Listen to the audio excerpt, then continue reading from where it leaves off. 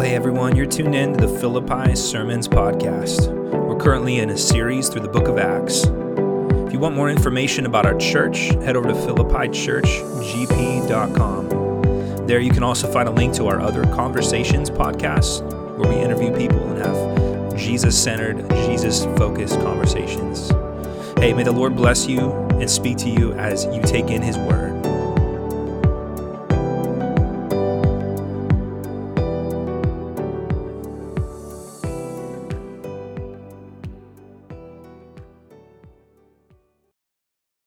All right, so Acts 22, we'll get to that in just a minute.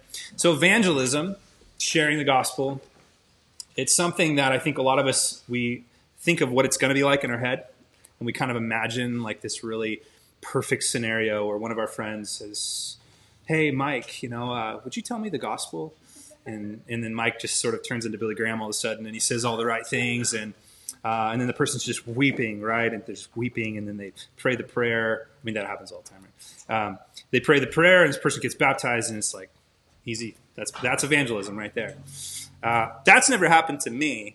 Maybe it's happened to some of you guys, but in reality, evangelism looks usually a little bit more like this. So when I was 16, I was in a band.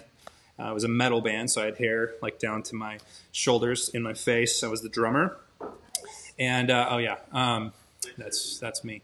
So we were a Christian band, loosely a Christian band. I don't think I was a Christian, but we were a Christian band, and we had kind of this desire to tell people about Jesus. And so we mostly played Christian concerts. Christian concerts, everybody claps for you no matter what because they're all nice.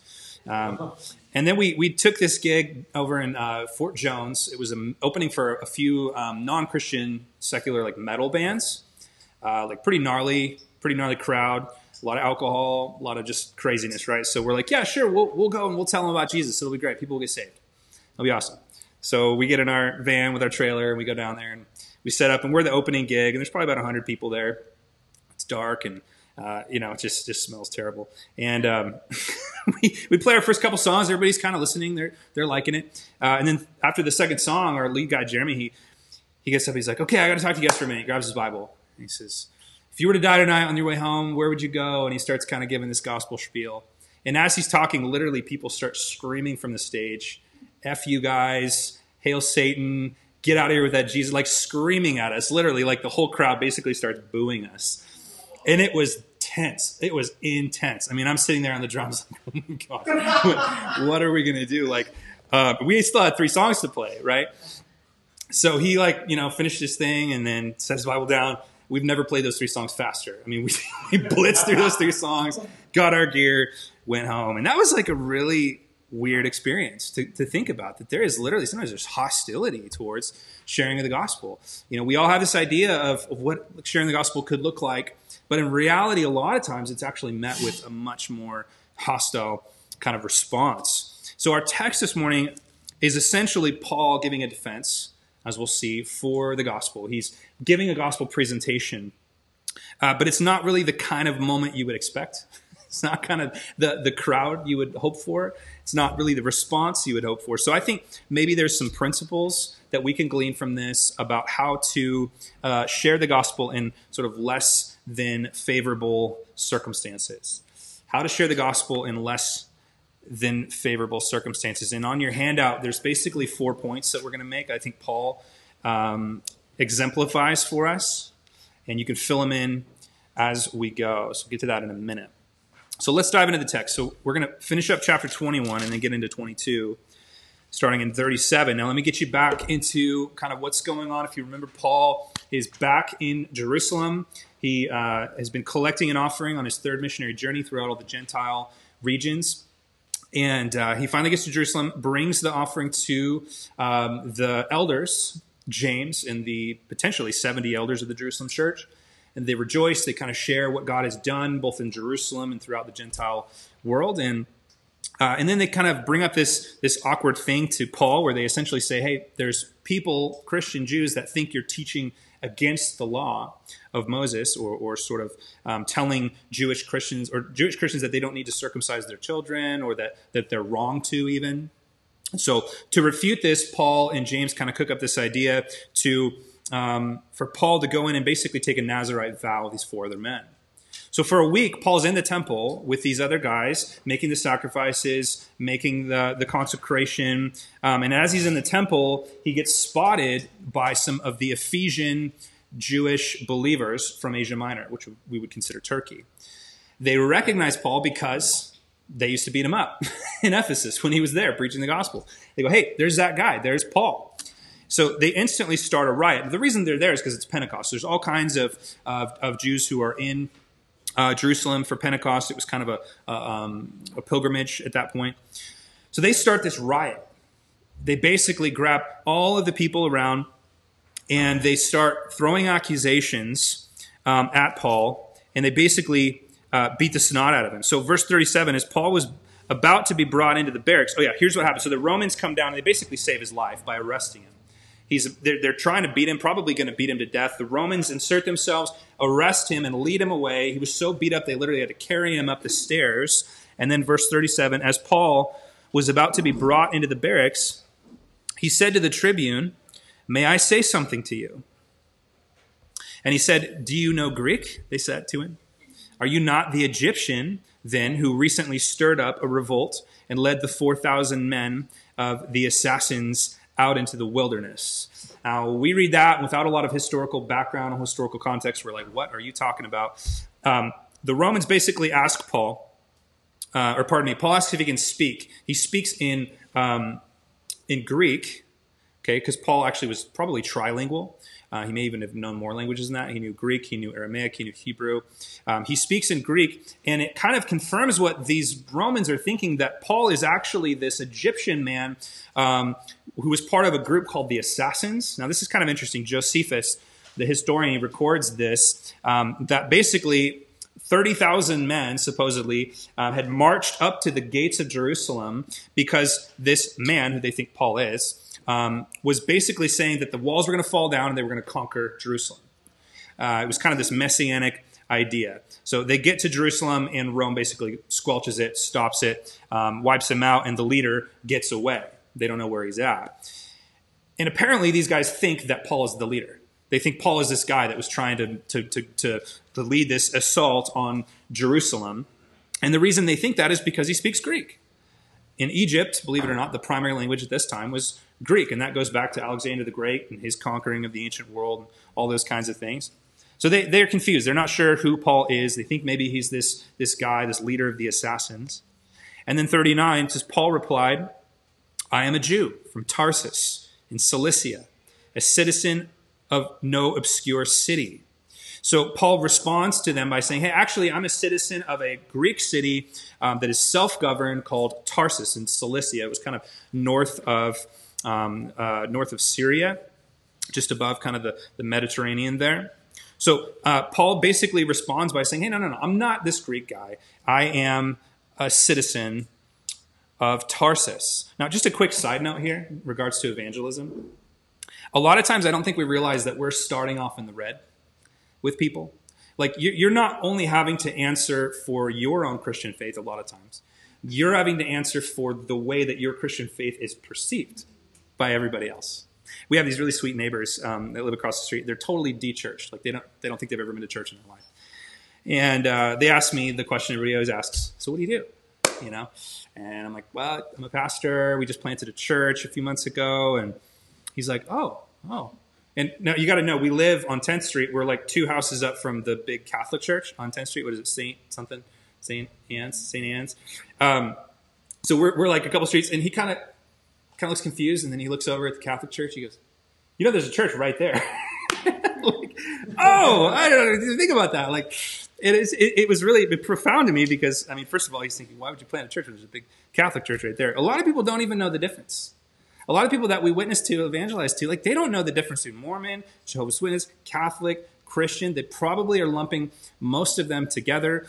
They probably have had a bad taste in their mouth from Christians doing things that hurt their feelings or hurt them or came on strong before.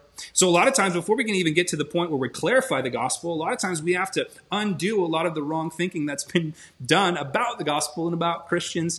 And Paul's kind of having to do that. here with the Romans. He's like, hey, I'm not even this guy that you think I am. I'm not some assassin leading this this messianic group trying to take out Jerusalem. That's not me, right? But what's really interesting in verse 39, here's where we get our first point, is Paul's response. Look at 39, the second half. He says, I beg you, permit me to speak to the people. And when he had given him permission, Paul, standing on the steps, motioned with his hand to the people. Now, I need you to see this in your head. Okay, imagine that you're in the temple in Jerusalem. There's hundreds of people everywhere. A mob, a riot starts. They literally beat you to a pulp, so much so that the police have to come and arrest you just to save your life. And as they're leading you into this little police station down the area, you're about to go in the door and be safe. You literally stop and say, hey, can I talk to the mob?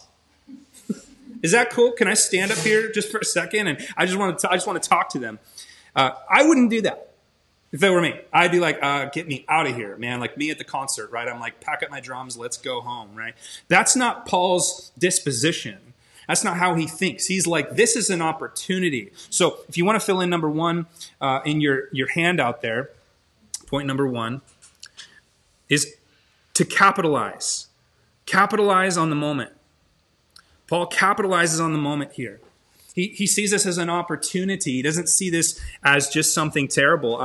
I think many of us have maybe, hopefully, seen that reality with coronavirus. Like, we're like, man, this is terrible. This is bad. How could this possibly be redeemed in any way? But in many ways, it's given us new opportunities to do new things. Paul was an opportunist as a missionary. But you got to ask the question here, what is he thinking? Why does he want to talk to these guys now? I think he's thinking about this. He's thinking about the fact that not only are there people in this mob that want to kill him, but there's other people in the mob. There's other people in the crowd. There's other people who are just standing around and heard the commotion and wondered what's going on, and they're kind of listening. Paul has their attention right now. He has their attention, and he doesn't want to waste that. He sees that as a great opportunity. He sees these people that are so angry at him, and he sees, like Christ did, he sees people needing a physician. And he knows he has the message to give to them. He never missed a gospel opportunity. So let me say this. The best the best opportunities to share the gospel are facilitated, not manipulated. Okay, they're facilitated, not manipulated. Man, we aren't stupid. Okay, as humans, we can tell when someone is trying to sell us something. We can tell, like, you know, I used to sell jeans, and it was awkward. It's like someone walk in, and I just try to, like, talk to him. Hey, how you doing? How's the day? How's the mall? Yeah, what was for lunch? Cool. Hey, check these pants out. You know, and it's like they can just tell the second that you're trying to sell them something. They can tell when you're trying to lead them to the point where you can sell them something. I think as Christians, like, we need to be intentional in evangelism, but we look at people and we think, okay, how am I going to get into this conversation where I can give them my spiel? And the second you do that, it feels awkward, and people know it. Paul didn't create this situation, did he? The situation happened. He capitalized on the situation. He saw an opportunity to share the gospel. He facilitated it. He didn't manipulate it. He didn't create the moment, but he stepped into it. 1 Peter 3:15 says, but in your hearts honor Christ the Lord as holy, always being prepared to make a defense to anyone who asks you for a reason for the hope that is in you.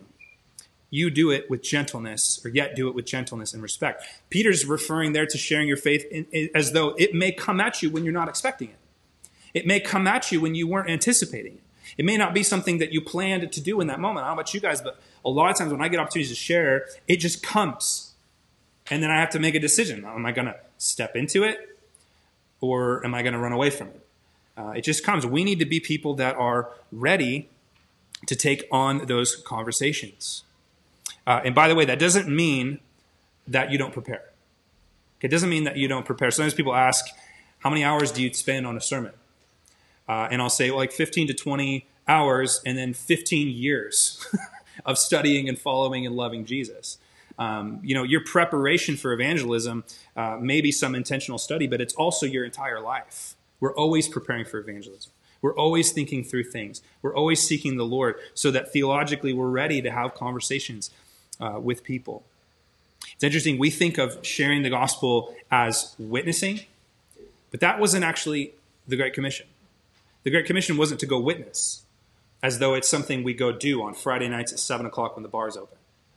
Okay, it's not something we go do. It's something we are. It's the fact that we are witnesses. And you maybe you're saying, what's the difference? The difference is if I go witness, then that's something that I do at a certain time and I don't do other times. It's something that I think I can somehow control when it's going to happen. Okay? And grab my megaphone or whatever, and I'm going to go down and I'm going to witness. That wasn't the call. The call was to be witnesses, meaning that you have been a witness to the life of Christ in your life, and you are always sharing that through who you are, not just when you go decide to do it. Does that make sense? So, number one, capitalize. Number two, contextualize. Contextualize to the hearer. This is important. Look at verse 40.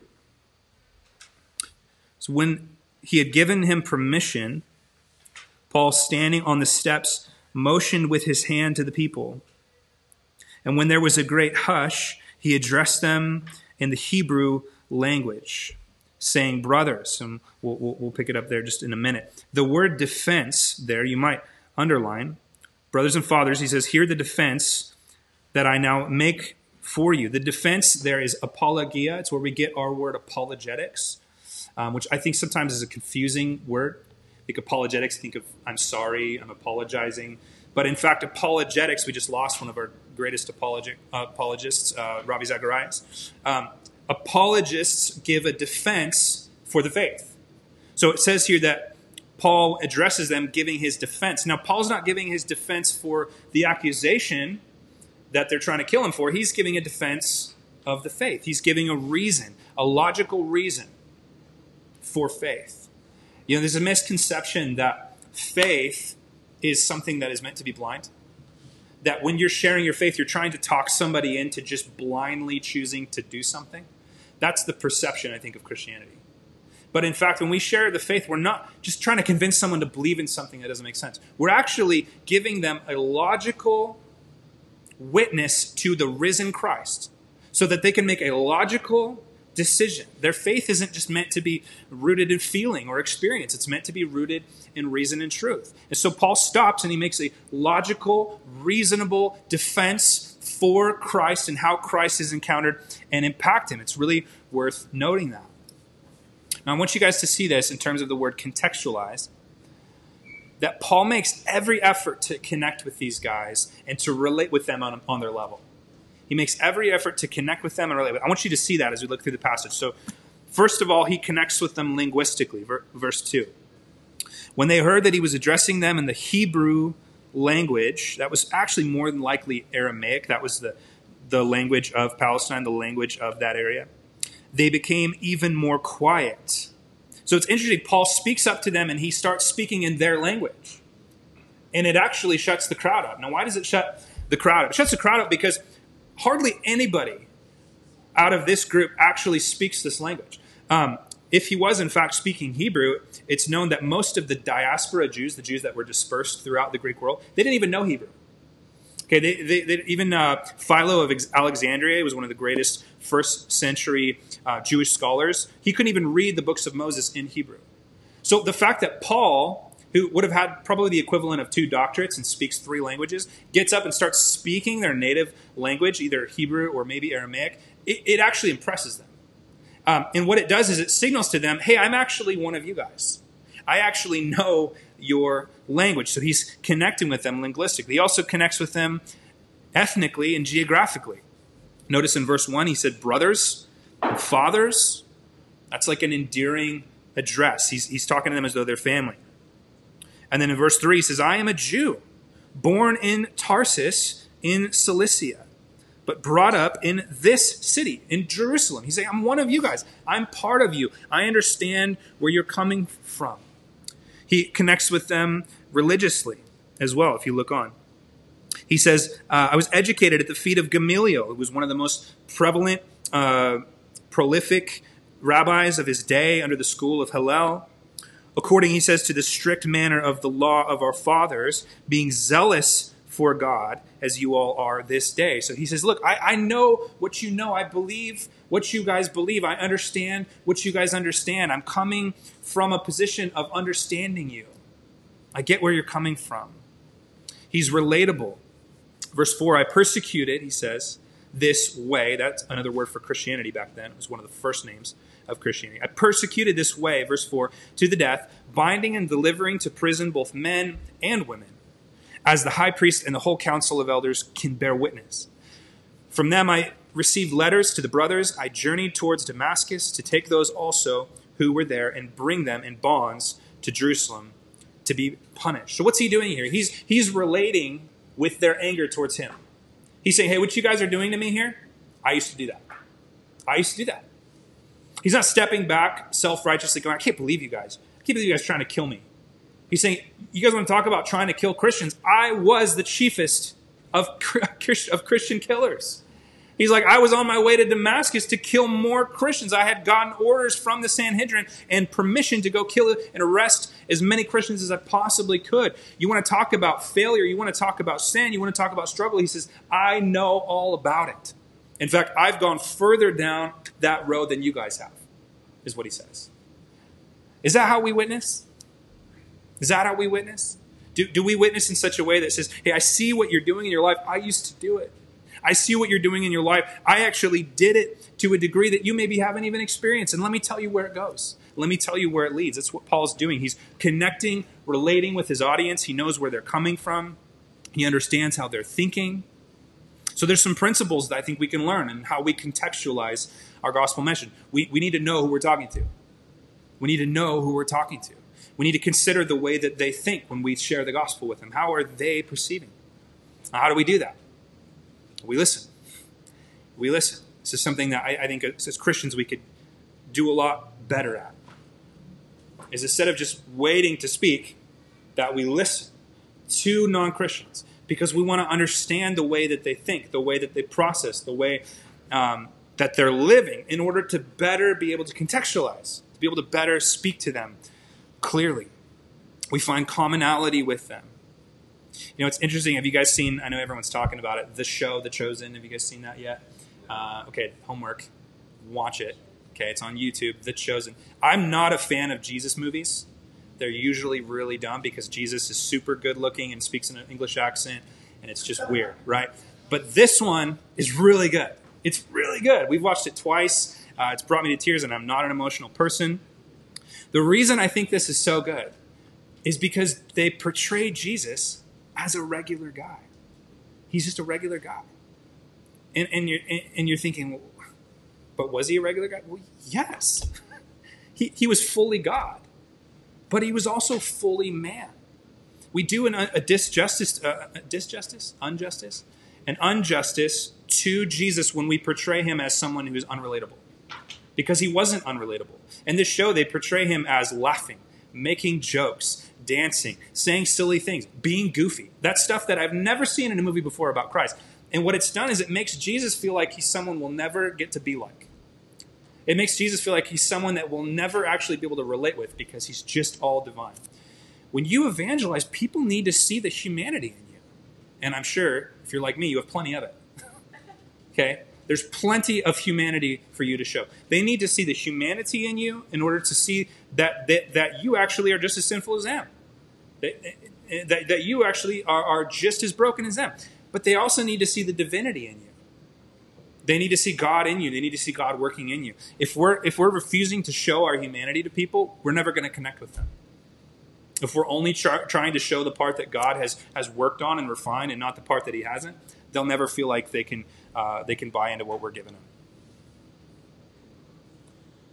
I love that Paul in this text, he relates with their sin. He relates with their sin. He says in verse 20, if you skip ahead a little bit, he says in verse 20 that when the blood of Stephen, you remember from Acts chapter 6, when the blood of Stephen, your witness, was being shed, I myself was standing by and approving, watching over the garments of those who killed him.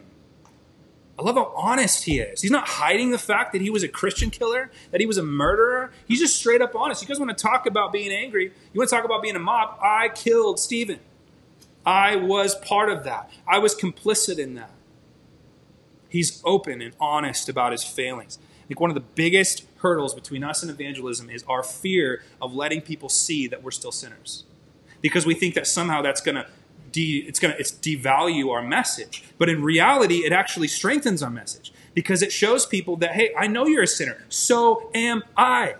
God is still working on me. Paul's saying, I understand why you guys want to kill me. I used to want to kill Christians too. But let me tell you what happened. He sets the table through honesty, humility. I love that. So not only does he capitalize, and not only does he contextualize, but he also, thirdly, he centralized. Centralize the gospel is what we're to do. Centralize the gospel. It wasn't just about how he said it, which was what we just looked at. It's also about what he said. It's also about what he said. I want to look now at the message, the substance of Paul's message, and I want you to see what he prioritized in his message. So let's read it together, and then I'll make a few comments. Verse 6. As I was on my way and drew near to Damascus about noon, a great light from heaven suddenly shone around me. If this sounds familiar, it's because this story has been in Acts before, Acts chapter 9. Luke tells it. Now Paul's telling the story for himself. 7. And I fell to the ground, and I heard a voice saying to me, Saul, Saul, why are you persecuting me? And I answered, Who are you, Lord? He said to me, I am Jesus of Nazareth, whom you are persecuting. Now those who were with me saw the light, but did not understand the voice of the one who was speaking to me. And I said, What shall I do, Lord? And the Lord said to me, Rise, go into Damascus. There you will be told all that is appointed for you to do. And since I could not see because of the brightness of the light, I was led by the hand by those who were with me and came to Damascus. And one Ananias, a devout man according to the law, well spoken of by all the Jews who lived there, came to me and standing by me said to me, Brother Saul, receive your sight. And at that very hour I received my sight and saw him. And he said, The God of our fathers appointed you to know his will, to see the righteous one, to hear a voice from his mouth. For you will be a witness for him to everyone of what you have seen and heard. And now, why do you wait? Rise, be baptized, and wash away your sins, calling on his name. And when I had returned to Jerusalem, I was praying in the temple. I fell into a trance and saw him, that is Christ, saying to me, Make haste, get out of Jerusalem quickly, because they will not accept your testimony about me. And I said, Lord, they themselves know that in one synagogue after another I imprisoned and beat those who believed you. And when the blood of Stephen, your witness, was being shed, I myself was standing by and approving and watching over the garments of those who killed him. And he said to me, Go, for I will send you far away to the Gentiles. Now, I know that's repeat content. We've looked at that before, and that's why I just chose to read the whole thing. But let me just point out a couple of things here about Paul's message. Okay? First of all, I want you to notice how personal Paul's message is. How personal it is. The thrust of what he's getting at here is not just truths, it's also his experience. Now, in the church, sometimes we put those two things together. The charismatics seem to sort of emphasize sometimes experience, and the conservative, reformed, maybe people tend to emphasize truth or theology. I think we do a disservice to separate those two things. Paul's gospel message comes packaged in both experience and theology.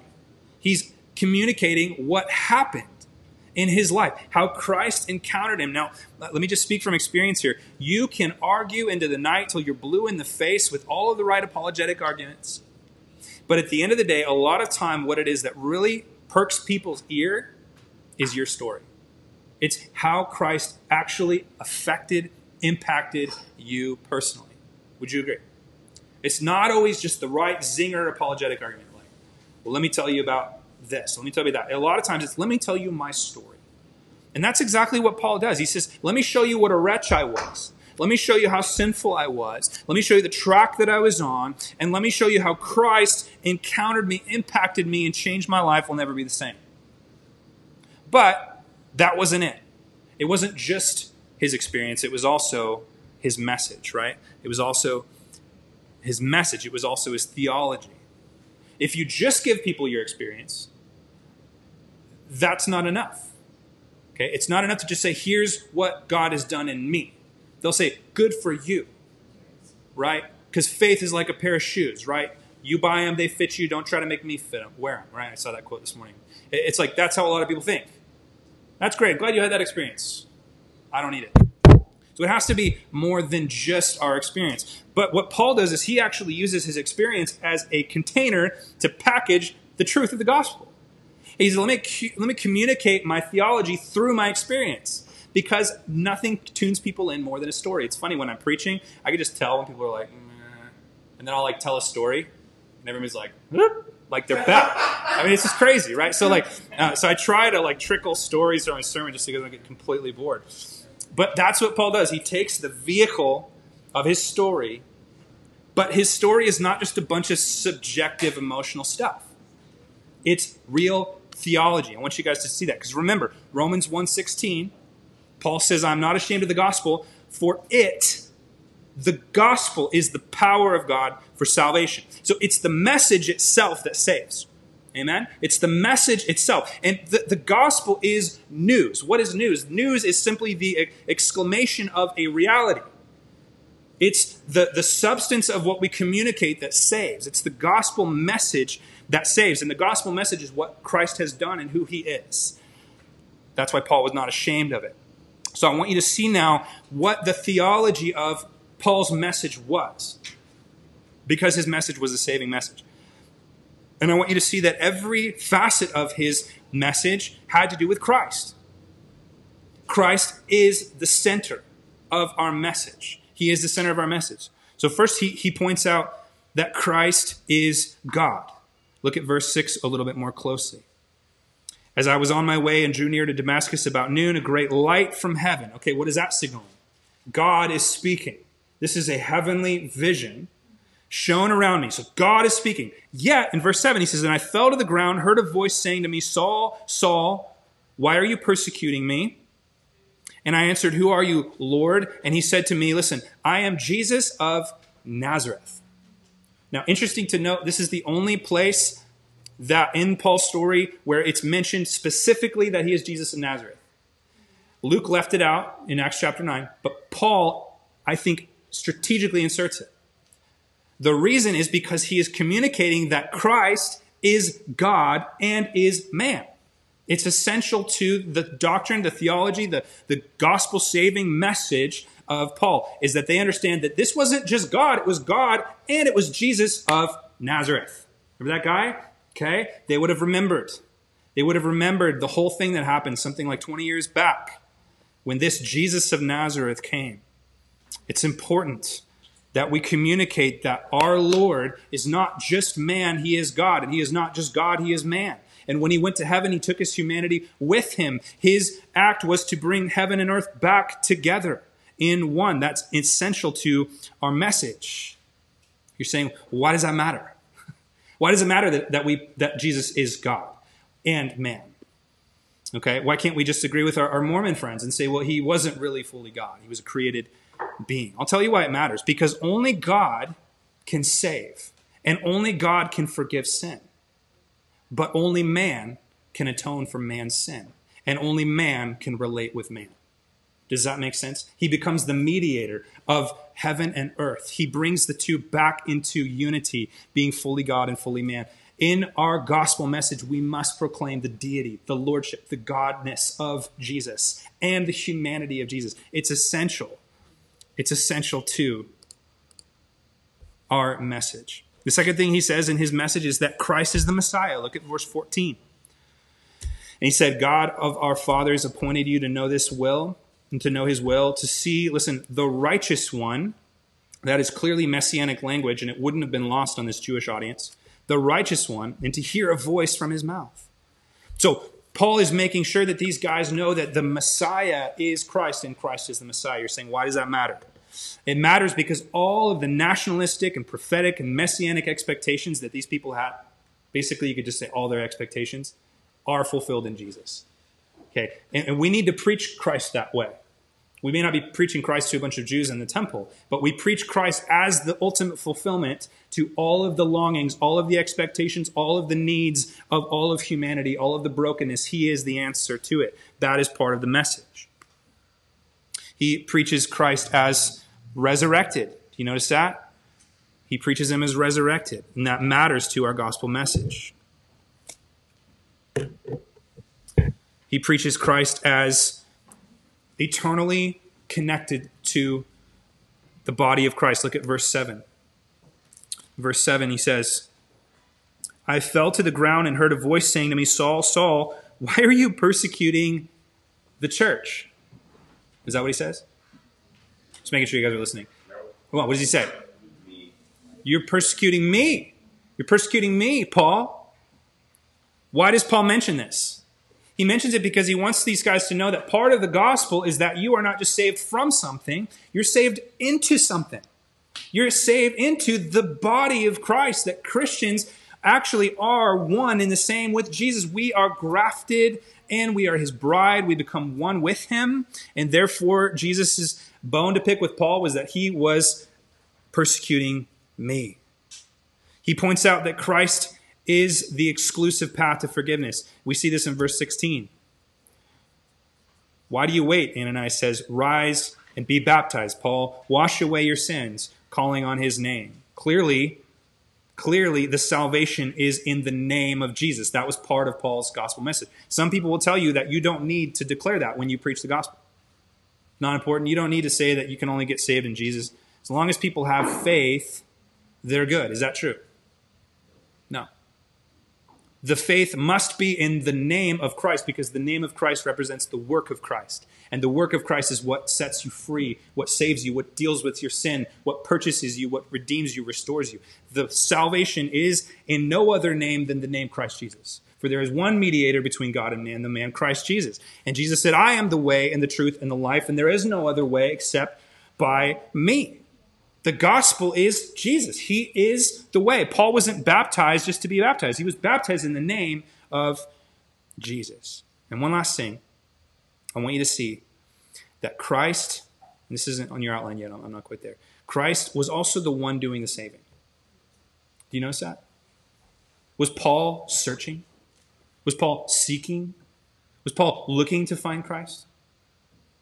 Or did Christ find Paul? Did Christ find Paul? Theologians call this a monergistic emphasis, meaning that it was a one-way reaching by God. Now, that doesn't mean that Paul didn't have to make a choice. I'm not going Calvinist here. I'm just telling you, who did the pursuing? Who pursued Paul? Come on. Who pursued Paul? Jesus pursued Paul. Paul wasn't pursuing Jesus. In fact, he was trying to go kill the body of Jesus. Jesus found Paul. Now, that's good news. It's good news because it means that the gospel is that Jesus finds you. It's about his life. It's not about you making the right decisions. It's about him making the perfect life decisions and you saying yes to receiving that grace. That is the gospel. Do you understand that when you're sharing the gospel with people, they are exhausted from trying to get their stuff together. They're exhausted they hate themselves like we all do because they're constantly failing.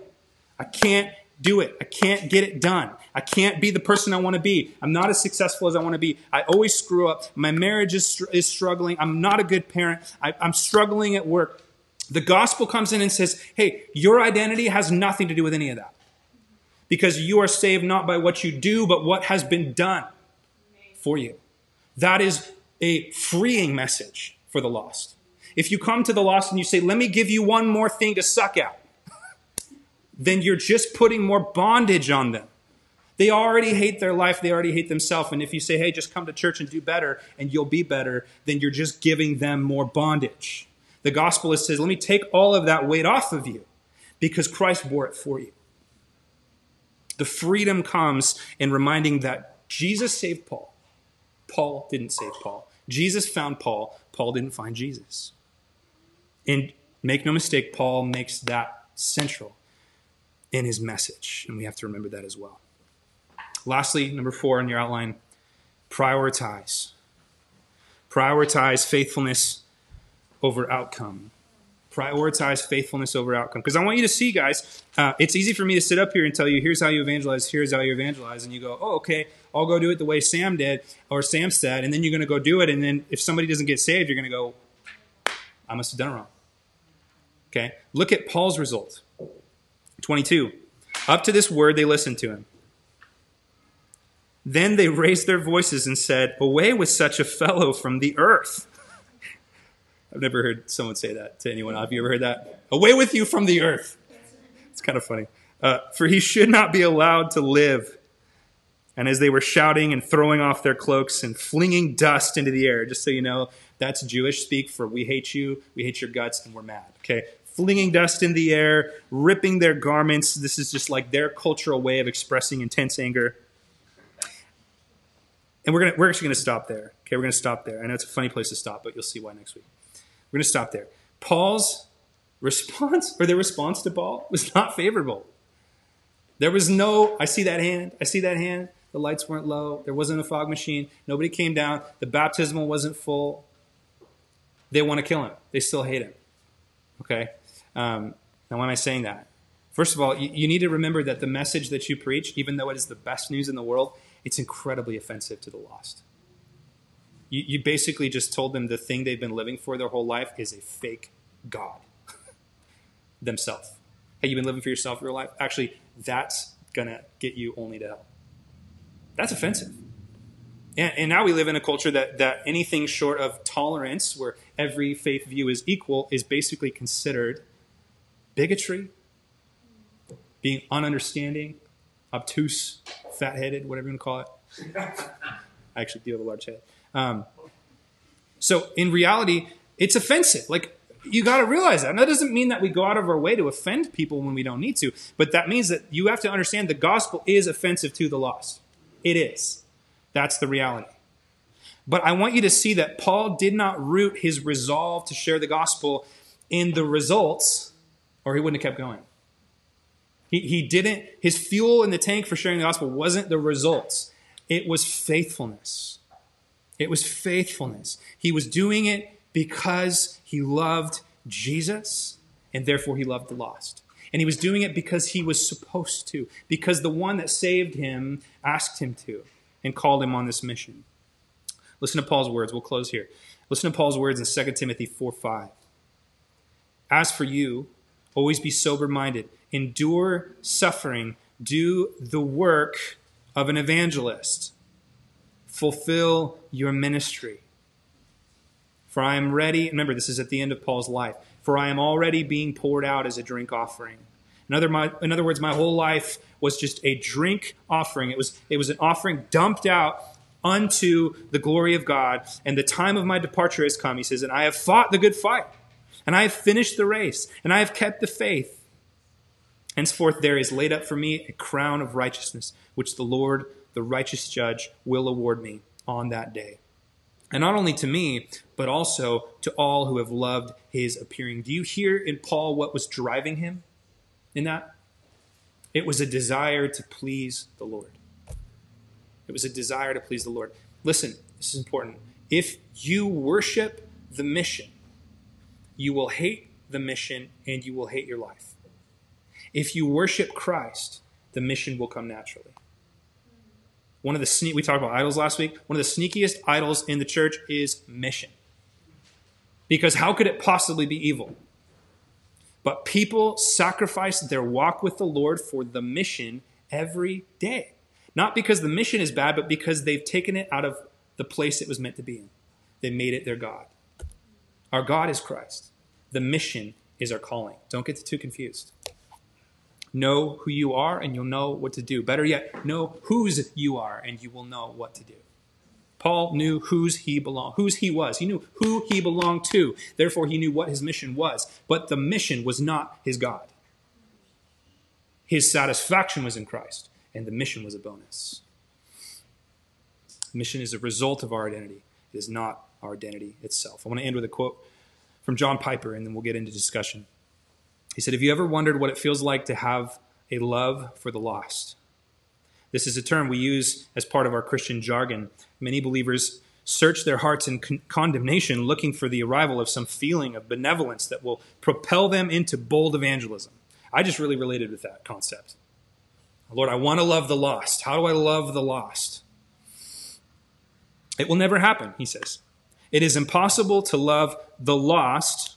You can feel deeply for an abstract or you can't feel deeply for an abstraction or a concept. You can't feel deeply for an abstraction or a concept. It's kind of like trying to love your kids before you meet them. Yeah, you're trying to imagine them but it's hard to love an abstract or a concept. You would find it impossible to love deeply an unfamiliar individual portrayed in a photograph, let alone a nation or a race or something as vague as all lost people. Here's what he says. Don't wait for a feeling or love in order to share Christ with a stranger. You already love your heavenly Father, and you know that this stranger is created by him, but separated from him. So take those first steps in evangelism because you love God. It is not primarily out of our compassion for humanity that we share our faith or pray for the lost. It is, first of all, out of our love for God. I just thought that was really good. A lot of us don't share because we don't have a love for the lost. It must be out of our love for God that we share. I would add to that too, it's hard to love, like I said, it's hard to love your kids when you haven't met them. It's hard to love lost people when you don't know them.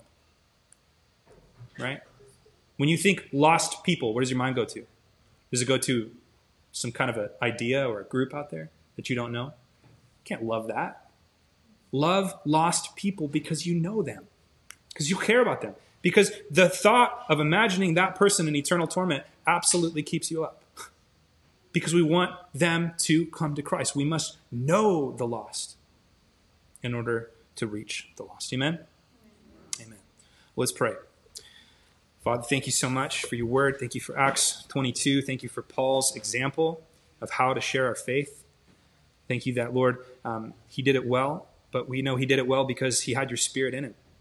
We know that we can do it well if your Spirit is in us. We know that, Jesus, you said that when we were asked, that, Lord, you would speak through us, that your Spirit would give us the words. We pray that we would be ready in season and out of season, that we would not go witness, but we would be witnesses. Lord, that it would be part of who we are daily, Father. Thank you so much for this grace this morning to be able to gather, to hear the gospel. Lord, I pray that each person in here, each person out there listening, Lord, would just breathe in your grace and breathe out our sin. Breathe in your forgiveness and breathe out our failures.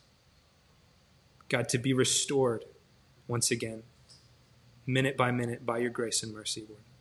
God, we love you and we praise you. In Jesus' name, amen.